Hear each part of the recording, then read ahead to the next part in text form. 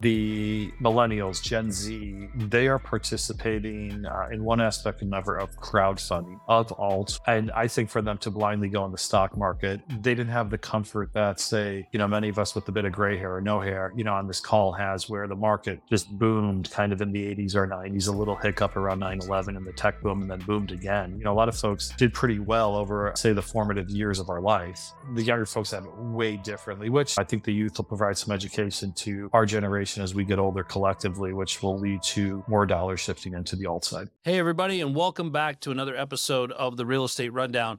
It's not often we get a Wall Street insider on the show that's going to help us understand some of the things that are played in the game that aren't to our advantage and how to really maximize that advantage for us. And today, the guest we have is a gentleman by the name of Dan Kryzanowski, who has spent time on Wall Street and now has made it his mission to help people use their self-directed IRAs to own real estate, to own assets, and to really make a difference. So, Dan, welcome to the show. Awesome, Shannon. It's great to be here. And, for our folks, congratulations. We made it through 2023 and time flies. I got to tell you, brother, it's been a good 10 months since we last saw each other in person. And, we'll see each other soon coming up in the new year. So I'm really excited to be here today. So, Dan, let's just start with a little bit of your experience. I mean, you've actually been on Wall Street. You've actually been involved in the machine that a lot of us work against in layman's terms. We help people get their money off of Wall Street, invest in Main Street, do the things that are necessary to truly create wealth. Where did your career start and where did that take you? Yeah, Greg. So, grew up in Scranton, PA. Like many of us Gen Xers probably had parents that had some sort of pension, what did their 9 to 5 maxed out, very different than I feel you and I, or frankly, our grandparents growing up in the Depression. So with this as a background, found myself at Wharton for undergrad, of course, graduated, went right to Wall Street, as many of us do. And, for a good part of a decade, I blindly followed the process. I did my 4 or 5 years on Wall Street, a bit more hair back then, and such. Had a good time. And but I was trading. I was on the equity side of things, equity derivatives, trading ABC, XYZ. In hindsight, it really didn't mean that much. It wasn't very tangible. You're just trading paper and a little bit of delta here and there. Post MBA, I did my master's at Thunderbird. I was with GE Capital. So, for us younger folks, GE was kind of the Google of a, generation or century ago, a top company, but very, as you can imagine, very top down. There used to be the GE dividend was a big deal at the time and the GE stock at the time.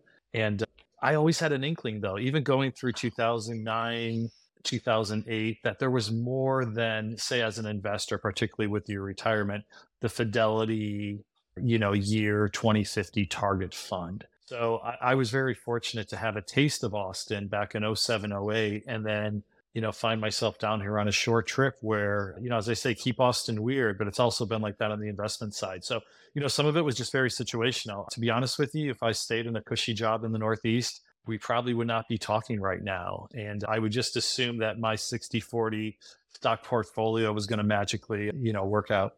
And this is the thing, and I don't understand it fully either, but we believe that the system was built for us to succeed, and we follow it. And you said blindly, and I don't doubt that a lot.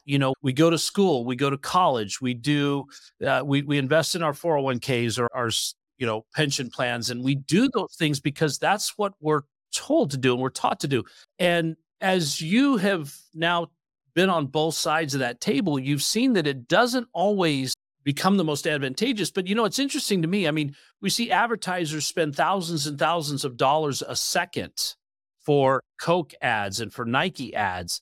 And yet we don't think that the Wall Street machine has done the same, and we hook, line, and sinker that stuff. But, now that you're out on the other side of that and you're seeing what that's looking like, what are some of the small fundamental changes that you see when an investor takes their investments into their own hands? They start thinking for themselves, doing for themselves, exploring for themselves, and finding their own solutions. What are you seeing that does in the overall scheme of things in it and in their wealth creation?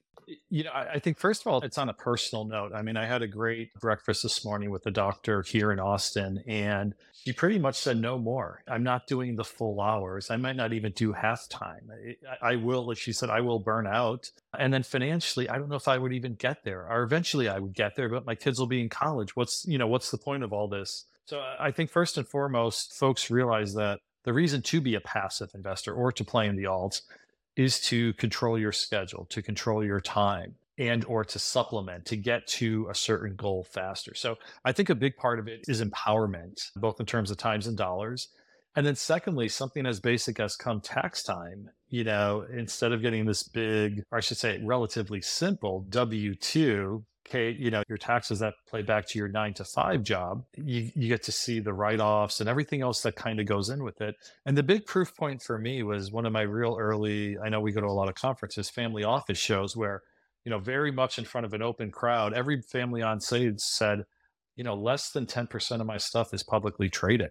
We are wealthy, not now, but for prior generations and future generations, intend to be wealthy from private investments and primarily in real estate. So for me, that was the super big proof point that says, okay, these folks know what they're doing here.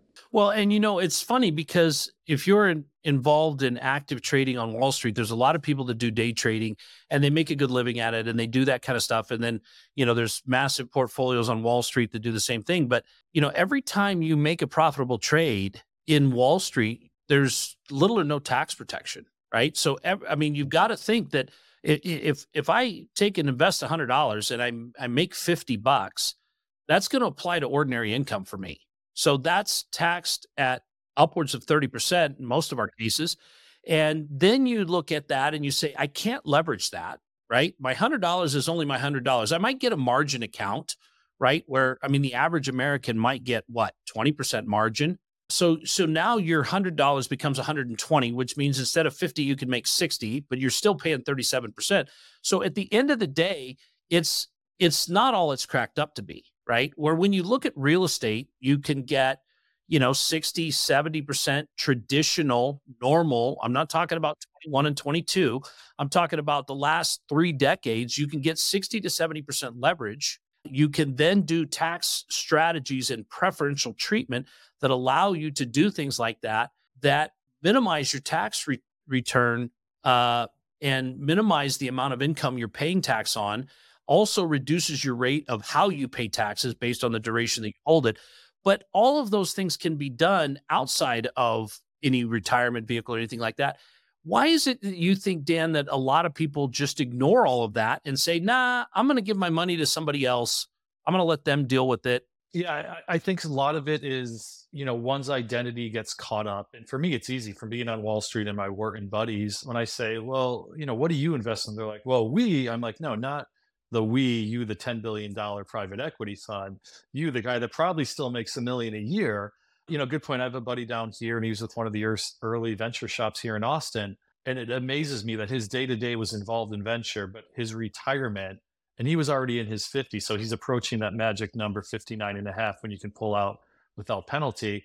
It was still in mutual funds. And I'm like, try to crack them over the head. Like, what's going on here? So I think some of it's from an identity perspective. And the other is just the action, the set it and forget it. It amazes me how many folks have an orphaned account, sometimes not just from their 20s, but from their 30s or 40s, that's sitting somewhere, probably half in cash and half in, a bond fund seemed attractive at the time 15 years ago. And it just kind of sits there. And folks really think, well, I think that ultimately folks don't view this as one life. It's two very separate points. And first of all, you got to get to age 60. And then thereafter, you have to hope that the principal and such is still there. So, I get it. The stock market generally goes up, but, people, when they do dip their toes in every 5 or 10 years, they tend to trade at the bottom. They're not, they're not buying low, selling high. They're doing the reverse. So a lot of folks shoot themselves in the foot and then they think they can make it back. And it's just a horrific situation. But ultimately, I think to your earlier comment, it has never behooved the Fidelities and Schwabs of the world to offer this product. I know they have attempted at times, but it's just slightly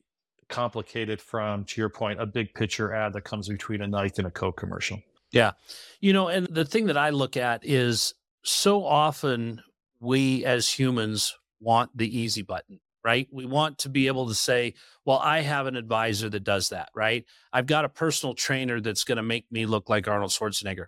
It's not the personal trainer, it's my efforts. Now, the personal trainer might be an accountability factor, right? But so often when it comes to our investing, we don't even do that.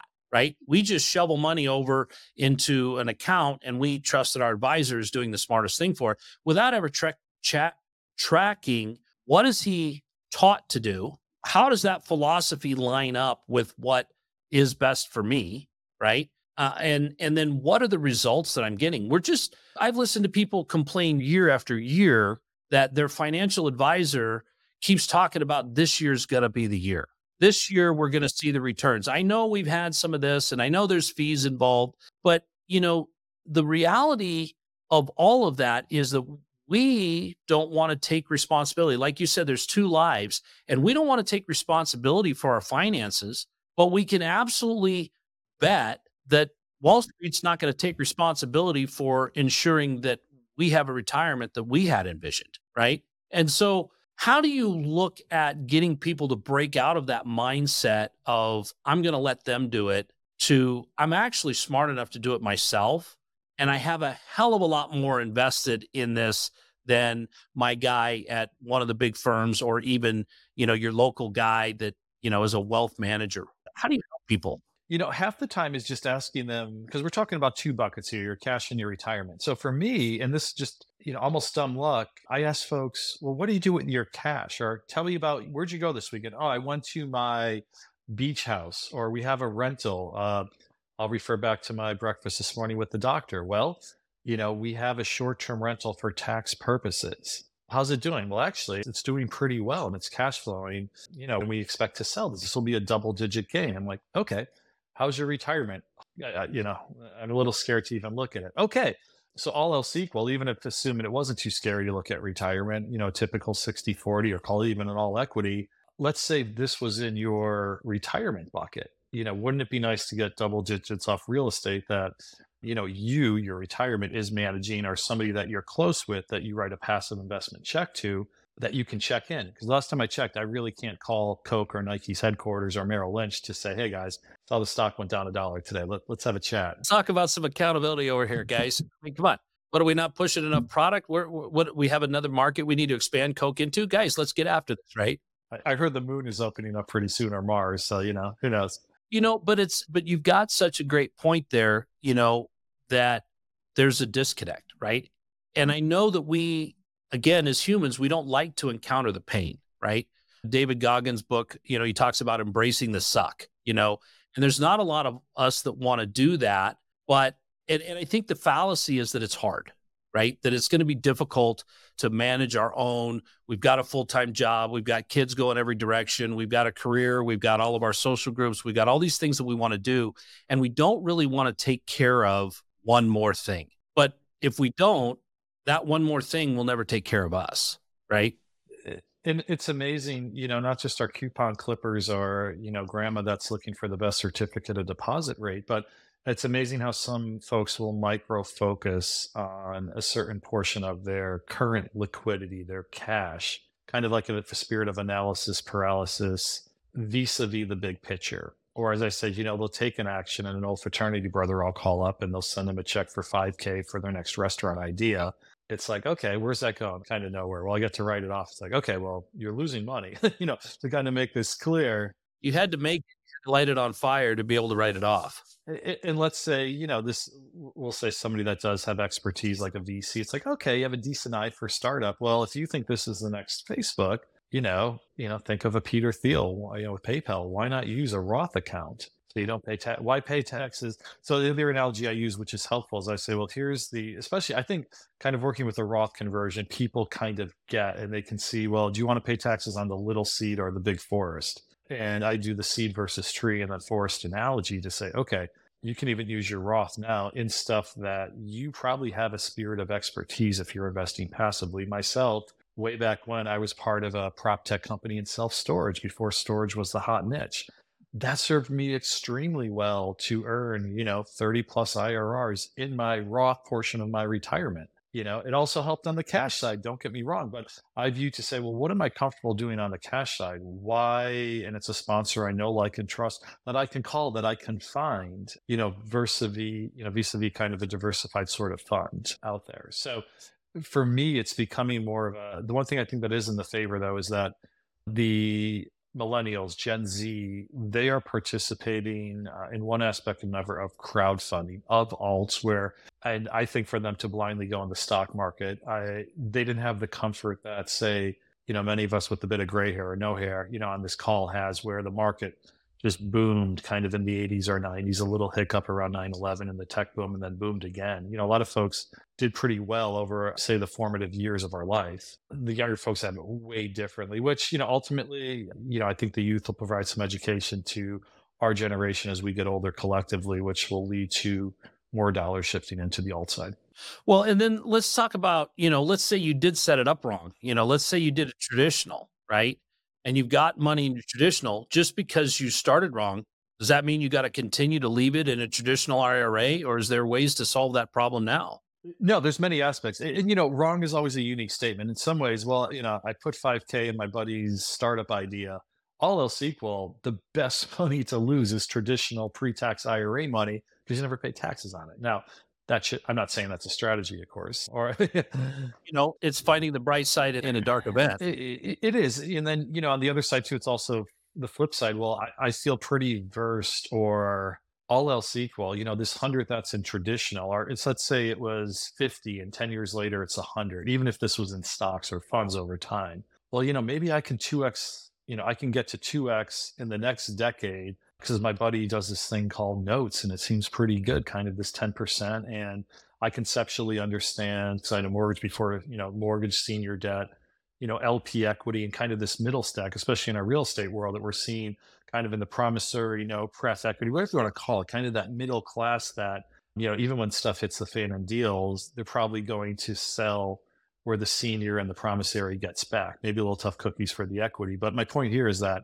if your goal is actually the Roth conversion, at any time you can do it. Yes, you will pay a little bit now, but so as long, especially if you don't lose that principal over time, it's really going to work out in your favor in the future. Hey guys, real quick. If you're enjoying this show, I want to ask you to please give us a 5-star rating and review on whatever platform you're listening to right now. Leaving us a rating and review takes just a few seconds, and it's a great way to show your support for our show. Your support helps us reach more listeners and create better content. Thank you very much. We really appreciate it. Now let's get back to the show. Well, and it's also one of those things that timing has something to do with it, right? I mean, it's, if you're having the best year ever, probably not the best year to do that conversion also, right? But looking at some of those things, I mean, it's a strategy game, but it's not that hard, right? It isn't. And, for folks that there's a lot of ways to go out, especially if, collectively you're transitioning from a W-2 to a 1099. You're in a whole different world of write-offs. Everything from the weight of your car can significantly impact what your net tax rate is. So, you can get pretty negative in a healthy way via Roth conversion in a good way. Or, a second situation for all of us, many of us that have started up a company, year zero, you tend to really not take much salary. So, you want to hit that magic, whatever your number is from a conversion, the 200, the 300 range is looking good. And then finally, it's just part of your financial plan where, we're going to bang up 50K a year for the next 5 years or 10 years. And that's just what we pay on now because we can afford to do so. And you talked about, and in your early years in Wall Street, you were trading on small margins and you were doing a lot, but you were doing with large volume, and you've done something similar in your business where over the last 18 months you've talked to 500 people, sponsors, syndicators. Were you just looking for a small nugget from each one? I mean, was that kind of the same thing? Do the numbers? I mean, that's a person a day and working weekends. What were you getting out of that? Yeah, I think one is just how I'm wired and it's a natural interest. And otherwise, I think everybody, legitimately has what I call a superpower here that you can learn from. And, it wasn't literally one a day like people that do their 10 push-ups or otherwise, but some of it, a few liberties in the number. But to be honest with you, I'd say at least was a legit 15-minute conversation, best ever conference where we met. I would say you can include a good 10 new people in addition to other folks that I knew almost each day that I was there that I purposely wanted to sit with. And there's a lot of things to learn. Our friends that kindly sponsor some of these events around the tables at the events, there's a because they're going to have domain expertise in the asset class in the real estate. There's a great one pretty close to me, but in the Texas Hill Country, and their duration was 25 years, which seems silly, but you think of, well, it's wine, something's with farmland. You're like, all right, that's a unique play. And then you can roll it back a little more. And in addition, here's some other tax benefits. You're like, oh, I get why you're at a type of show like this. So, and then a lot of this is just these are little nuggets because I think ultimately when we're talking to investors, I think theme of our call is folks at least considering that there is another side of the rainbow here. Not being an expert, but knowing, I talked to two or three people that you like mineral rights. This can actually be really much in your favor. Let me see if I can connect you. Well, and that's, I was just talking with somebody else about, when my son decided he wanted to explore his options in real estate and he was, 22 years old and had the fresh face that comes with that. Dan, you remember that face, right? The thing that I told him was connect with everyone, right? I mean, I don't care if it's the guy repairing dishwashers or other realtors or mortgage people or, whatever it is, because having, just like you were talking about, having that connection to others allows you to connect others through that. And then people look at that and go, hey, you know what? I need to call Dan. I haven't talked to him in a while. I want to see what he's up to. Oh, is it mineral rights now? What's he exploring? What's he know about? Because being able to be knowledgeable to a, to a minor degree on a lot of things allows you to give people opportunities to connect on things that they may have more interest in, but it also gives them that connection back to you. And, people like to know that, hey, you know what? I can always call Dan because he knows a lot of people and he's able to do that. But when you're talking about, self-directed IRAs and you're talking about those kind of things, I mean, the world opens up and I know that a lot of people not only, but primarily think about using their self-directed IRA for real estate. But as you continue to mention the alts and the things like that, you've mentioned notes already. What are some of the other investments that you've seen people invest their IRAs in other than the Fraternity Buddies new restaurant? Yeah, I mean, so a quick blanket answer is, and I'll answer it two ways, is what you cannot do. Similar to, I'll give you an analogy with the health savings account. Your kid breaks their arm, you can use your HSA card. You want to buy a Tesla. Sorry, that's not really covered under the health side. Same deal here. No life insurance, no collectibles, not yourself or your linear family. What does that refer to? Well, your kid has a startup idea. You can't go there. The beach house, your parents can't stay there on the weekend. Everything else, cannabis is still a little bit of a gray area. Everything else is pretty much in play, which is fantastic. So, as I think about it, this is kind of where I think head and heart comes. Our folks say, I've had a good career. I have $1 million in my 401k. My house is paid. My kids are out of college. I want to start giving back. Well, let's say, you have an affinity, as we say, female entrepreneurs, the other side, folks on the other side of the tracks. Your investment over there will replay and reshuffle multiple times over. And you have this huge pocket of money that can go into it. So, I said I've had great success as an investor, not even angel equity, but angel loans, like true day zero loans. And no surprise, guess what? The females tend to actually pay and they're more responsible and a better credit. So, just saying. And no, but that's been actually very impactful for me. I'm fortunate to still do about 50 mentor calls a year through Capital Factory, probably invest with a company or two. I do have sincere respect for the true, literal and figurative immigrant sort of mindset of somebody that has, an impactful idea of, well, here's how life's going to get better for folks in Ukraine when this ever stops. Wow. Okay. Like I get it. That's more still on the startup side, but other things too, private loans is pretty solid. Crypto is in play, obviously do your diligence on that. Could you still use your self-directed for stocks and bonds? Yes, you could. That's a question ultimately you get asked. It's an account. It's a security. I see a lot of times it's folks that's either in their public niche. So, a doctor might invest in an established cash flowing biotech company, for example. or other folks, I have to say they moonlight here and they follow something unique. And as I said, the nice thing here is it's not just going into a stock or into a startup world with, especially in the US with all the different convertible notes and everything. It's kind of a zoo. And frankly, it's very challenging to make money. But once again, you have expertise, you're helping some old colleagues, they have a very established, and maybe you're taking a revenue share. So my point here is you're also going to be a little creative in the structure of what you're investing into. Obviously have some be a lawyer, play lawyer, et cetera, a little bit, do some diligence here. But I think it does come back to, especially as we get to our later stage in life here, kind of where head and heart is and who you want to benefit. And yeah, pretty much a whole lot of things are in play. Yeah. Well, and like you said, rather to lose, money to a cause or money to something that you believe in, startup or otherwise, where you can be able to take advantage of that because, especially if you're in a traditional, right? You put the money in there, it's pre-tax. You do a deal in a startup based on a cause. If the cause, it's not that the cause is going to go away, but if the idea doesn't work and the product doesn't happen, better to have done it out of that account than to have done it with the I'm going to eat money, right?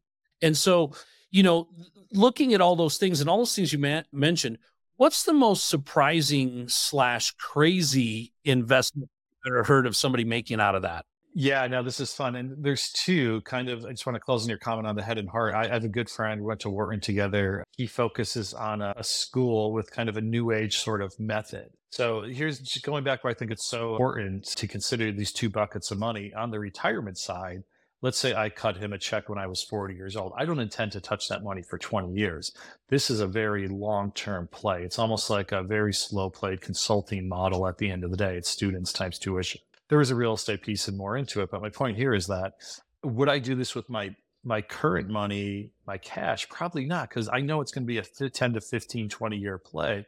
But boy, is it exciting and fun to do, here. And there's other benefits of the community, the investor community. Even though it's my IRA, it's still me, the individual.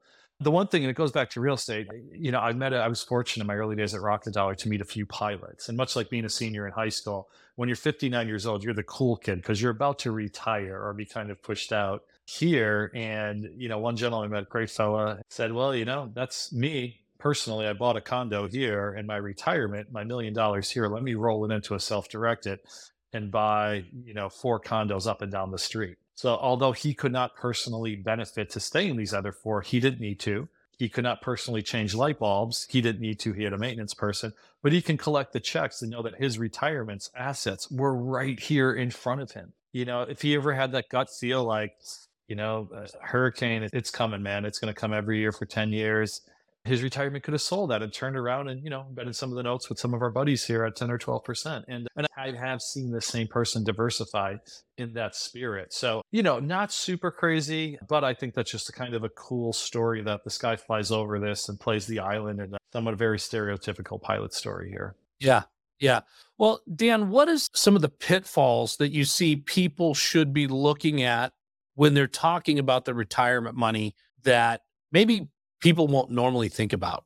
Yeah. First and foremost, I think it's, are you on state not to over contribute? It's funny when I was at my early days of GE, I just think how the calendar or however things played out, I actually went over my contribution and the way things were set up. It wasn't obvious to me. There wasn't an email. There wasn't a text to say, you maxed out your 18 or 19 or whatever it was. And I get these things in an envelope that are, they weren't bearer bonds, but they feel that way to me. They're treasury sort of things that it seemed very antiquated and weird. But my point is that I went too far, not often, but once or twice in my career, where you actually went over the limit just from a contribution standpoint, when maybe at a certain stage of life or career, it could have been better to be liquid and have cash over here. Now, on the other side of the coin is I know a lot of folks might say, oof, markets are tough. Even if I'm an alt investor, I'm going to sit in cash. One, you might be in a cash account earning zero. Please don't do that now.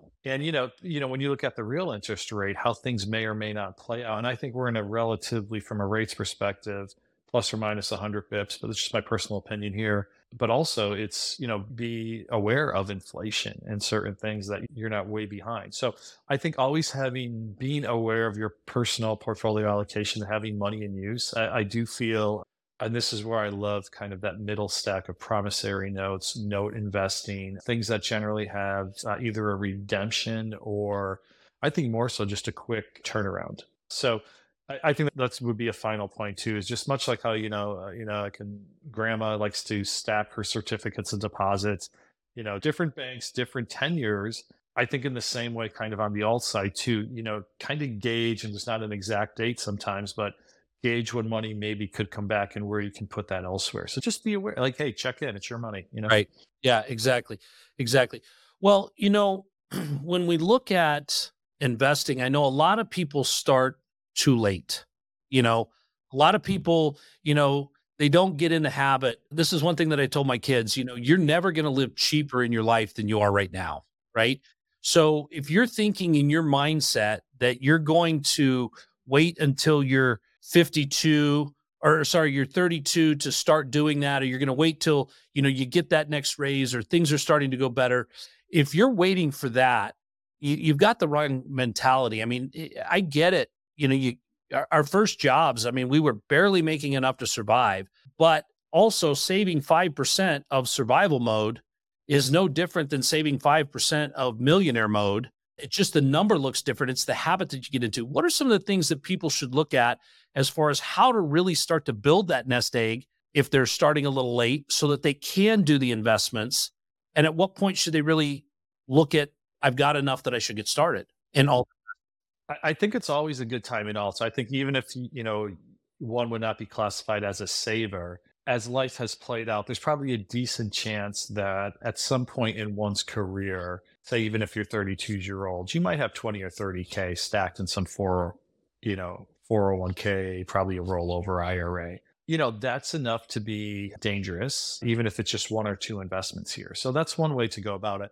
The other one, and there's my favorite, a book, Die with Zero, and it was so late. It was funny. I was on a call last night with the group, and they're like, "What's your favorite book?" And I just like, "Oh, I wasn't at home." And I'm like, "I can say Rich Dad Poor Dad," but everybody says that, because we were talking about earlier in the day. But the concept of Die with Zero is, folks get to a certain point and they think they're not going to have enough for retirement. Say they have $1 million, and they go skydiving, but then next year they can't go skydiving, and then something else, and they can't do it.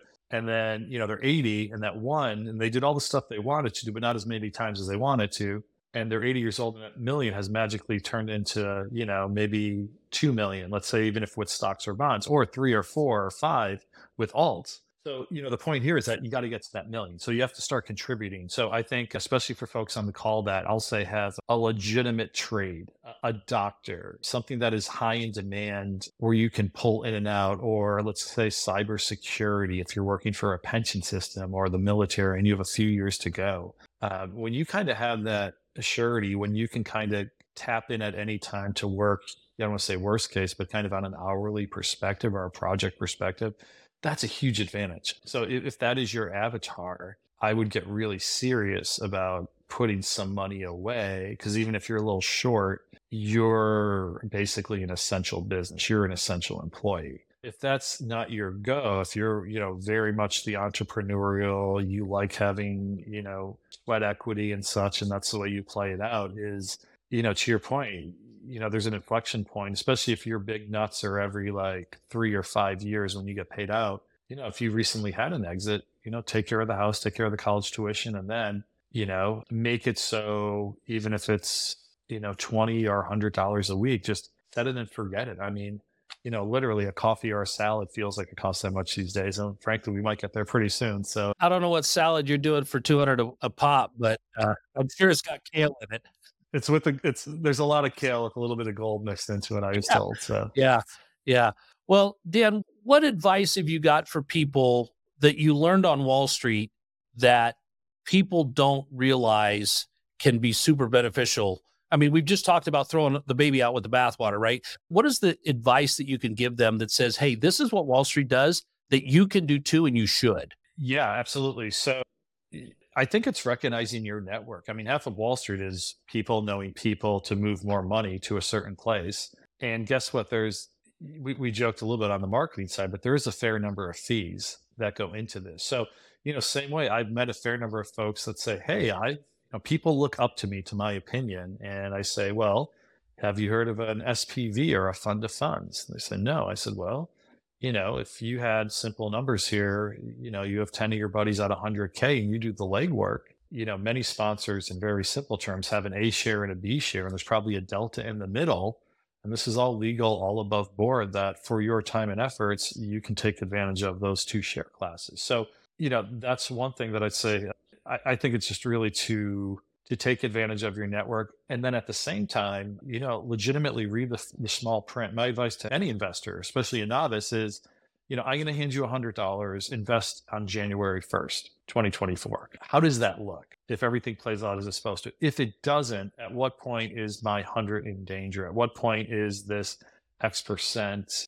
And, and if people like benchmarks say, well, with these certain fees, what is it going to take for you to even hit the benchmark? Versus me investing in the spiders or the Qs. So and if folks can't, I would say it's just more on the alt side, my advice for different sponsors, that's a very elementary question that I think it's very wise to be able to answer is on a net basis, based on you, or more so, you're in a state that has state income tax or otherwise, here's what your net is going to be, and then kind of work backwards from there. And once you are actively investing passively, it's a bit of an oxymoron, but think about what bucket of money is going to be best for each type of investment. Yeah. Dan, this has just been a lot of information, and it's obvious through the conversation of your wealth of knowledge. If people want to get in touch with you and learn more or drill down a little bit or have questions for you, how can they get a hold of you? Yeah, so LinkedIn is the best. No surprise, there's not too many Dan Kryzanowskis in Austin, Texas. If you can spell it correctly, yeah, that's a bonus point right there. But no, I actually do. I do check my LinkedIn, and please share that. Hey, Dan and Shannon had a great discussion, and or here's what I'm interested in, because I'm sure, like you do get a fair amount of incoming and emails just a zoo these days. But no, I do take the email seriously. I'm sorry, the LinkedIn, the one-on-one seriously, and very open to have a one-on-one with folks. So I appreciate you and your audience here. Yeah. Well, guys, hopefully you got as much value out of this as I did. It's funny. Half the reason I do these podcasts is so that I get to learn and not sound stupid while I do it, because a lot of the questions I've asked were for me. But Dan, I want to thank you again for coming on. Guys, if you want more information about Dan, his contact information is going to be in the show notes. You can also reach out to us at shannonrobnet.com. And as always, guys, be sure and subscribe and like the channel. You're going to get more content like this, and you will be up to date on when that comes out. Once again, guys, thanks for joining us here on the Real Estate Rundown. We hope you have a fabulous week with your investing future.